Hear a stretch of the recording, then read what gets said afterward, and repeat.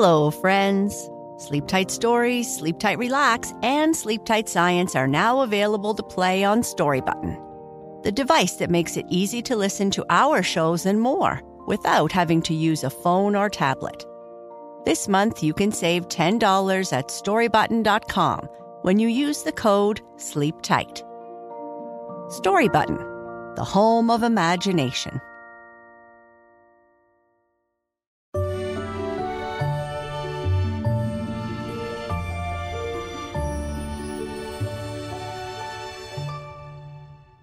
Welcome to Sleep Tight Stories.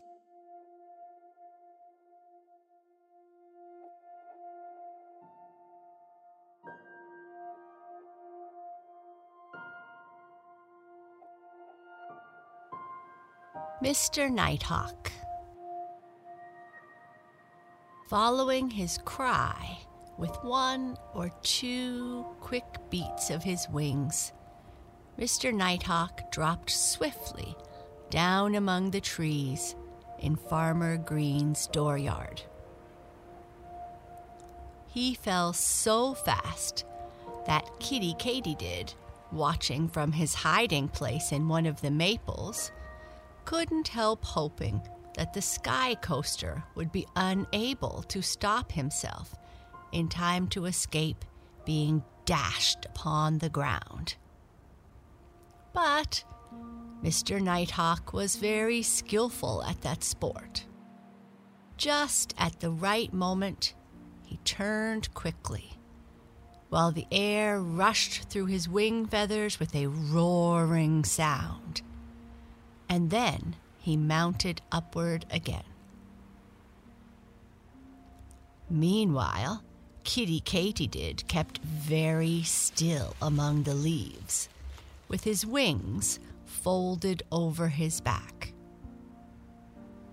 Only his two long, thread-like feelers would wave backwards and forwards, although he tried to keep them still. He was so nearly the color of the green of the treetop that he trusted Mr. Nighthawk wouldn't be able to see him. But he was soon disappointed, for Mr. Nighthawk suddenly cried, "Ha!" and landed on a neighboring limb. "There you are," he said. "You needn't think I don't see you." "Why, good evening," Kiddie Katydid answered. Since he was discovered, there was no use in denying it. "It's a great surprise meeting you so unexpectedly. If only you'd had sent word that you were coming, I'd have made different arrangements." "I've no doubt you would have," Mr. Nighthawk sneered, "but I like to take people unaware. I've heard about you," he added. "They say you are a great jumper, the spryest jumper in all Pleasant Valley." "Well, I can jump fairly well," Kiddie Katydid admitted, "but I don't pride myself on my jumping. It's something that has always run in my family, you know. All of us Katydids can leap quite a distance without any trouble." "So I understand," Mr. Nighthawk replied, "and I'll tell you some news that ought to please you. I've come here tonight for the special purpose of seeing you jump." Kiddie Katydid almost jumped out of his skin when he heard what Mr. Nighthawk said, and it wouldn't have been anything remarkable for him if he had. He had already squirmed out of his skin 6 times that summer, though not from fear, of course. Casting his skin was almost a habit with Kiddie. All of his family were like that. Though he was not nearly so old as Mr. Nighthawk, Kiddie Katydid had learned a thing or two during his brief lifetime. And though he would have liked very much to jump, and jump out of Mr. Nighthawk's sight, too. He had no wish to hide himself inside that feathered scoundrel. So he clung all the tighter to his perch and replied that he didn't believe he cared to do any jumping that night. Now, Mr. Nighthawk had a certain odd trick of talking through his nose.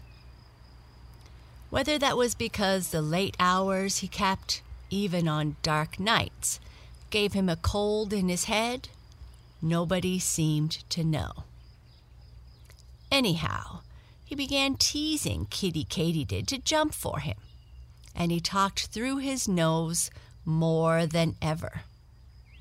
Yes, although Mr. Nighthawk tried his best to speak pleasantly, he only succeeded in making Kiddie Katydid want to laugh at him.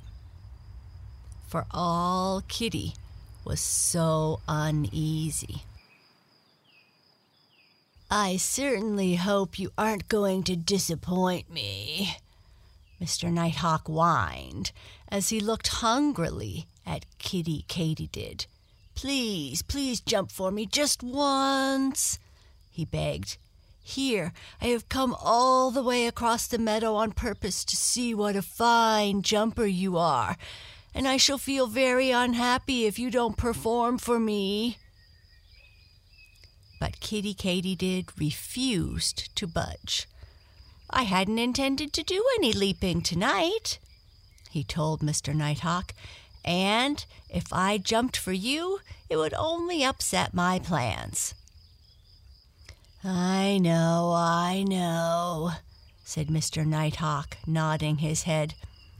"But I thought you would, just to oblige a friend, wouldn't mind jumping from this tree into that one." And he pointed to the nearest maple, the branches of which all but touched the treetop in which they were sitting. But Kiddie Katydid's mind was made up. "No jumping for me tonight," he piped in a shrill voice. All this time, Mr. Nighthawk was growing hungrier than ever, and one might well wonder why he didn't make one quick spring at Kiddie Katydid and swallow him up. But that was not Mr. Nighthawk's way of dining. "Well," he said at last, "though you refuse to jump for me, won't you kindly call some other member of your family and ask him to oblige me?" "I don't know where my relations are just now," replied Kiddie Katydid. "Some of them were here a while ago, but they went away." And that was quite true. At that "Rah!" the first warning cry of Mr. Nighthawk's, they had all vanished, as if by magic, among the leaves. "What about that Katy you're always talking about?" Mr. Nighthawk then inquired. "Don't you suppose you could find her and persuade her to do a little jumping for me, just to show me how it's done?" "I'm sorry," Kiddie said somewhat stiffly. "I'm sorry, but I must absolutely refuse to do such a thing. Now that you've mentioned her, I'm simply saying Katy did, and beyond that I cannot discuss her with you." "She did what?" Mr. Nighthawk wanted to know, through his nose. But Kiddie Katydid declined to answer that question. He merely hugged his wings closer to his green body and shot a sly glance at Mr. Nighthawk, as if to say, "Ah, that's for you to find out, but I won't tell you." Mr. Nighthawk looked rather foolish. He had always supposed that anyone who spent a good part of every night saying the same thing over and over and over again must be quite dull-witted. But now he began to think that perhaps Kiddie Katydid was brighter than the field people generally believed him to be. And when Kitty suddenly asked him a question, he was sure of his mistake. "Did you know," said Kitty, "that Solomon Owl usually visits these farm buildings?" "Why, no, I wasn't aware of that," Mr. Nighthawk replied with a quick, nervous look behind him. "What brings him here?" "Chickens," Kitty Katydid explained.